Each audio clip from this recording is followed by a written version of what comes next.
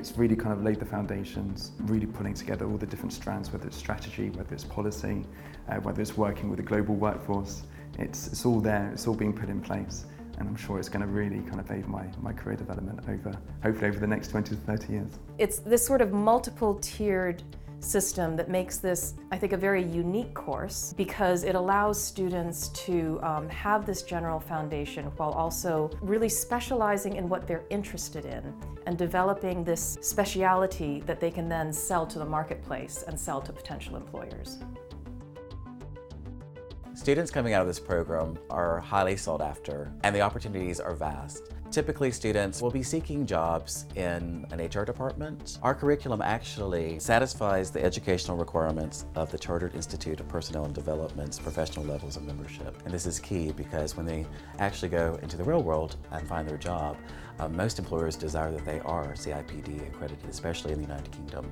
There are a number of multinational corporations that have come into India, so I would like to work with them, and definitely I would like to gain that experience and come back to LSE to do my PhD. The LINKS program is a competitive process which allows our students to have that connection with an HR department in a leading firm.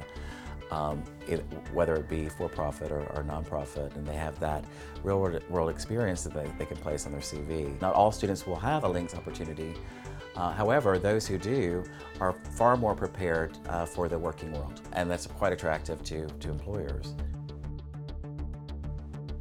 Our students go into very diverse professions. A lot of them go into consultancy or into human resource management, so they would be human resource manager in a large international firm, for example. But we also have students who go into government organizations, the EU Commission, the World Bank, the IMF, the ILO, and also non-governmental organizations, trade unions. So there's a large variety. I'm not really sure what I want to go into, but I think the research skills I've developed from writing essays and a dissertation in particular would help me in a career in research, particularly labor policy research, if I do go into that field. I feel like I really learned how to think critically, and I think that's a great thing for us young people who are now starting their professional lives. It's a great skill to have, and it'll help us tremendously later on. The career prospects for students in the OB stream are really quite broad. On the one hand, they could go for a more traditional HR job because they will have that foundation. On the other hand, this is organizational psychology, and this is something that could take you into consulting or something much more general, such as leadership development or coaching, or helping people manage change in organizations, the people side of mergers and acquisitions. There's really a very broad range of jobs that they could go into. What the MSc in OB has given me is a stepping stone, an introduction to psychology in business, which I did not have.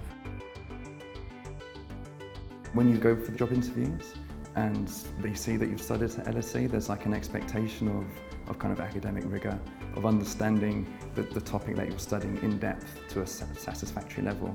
That really helps and kind of, I think, builds trust. Being a student at LSE is a really challenging profession. If I survive this kind of challenging experience, I think I can survive any challenges when I start work.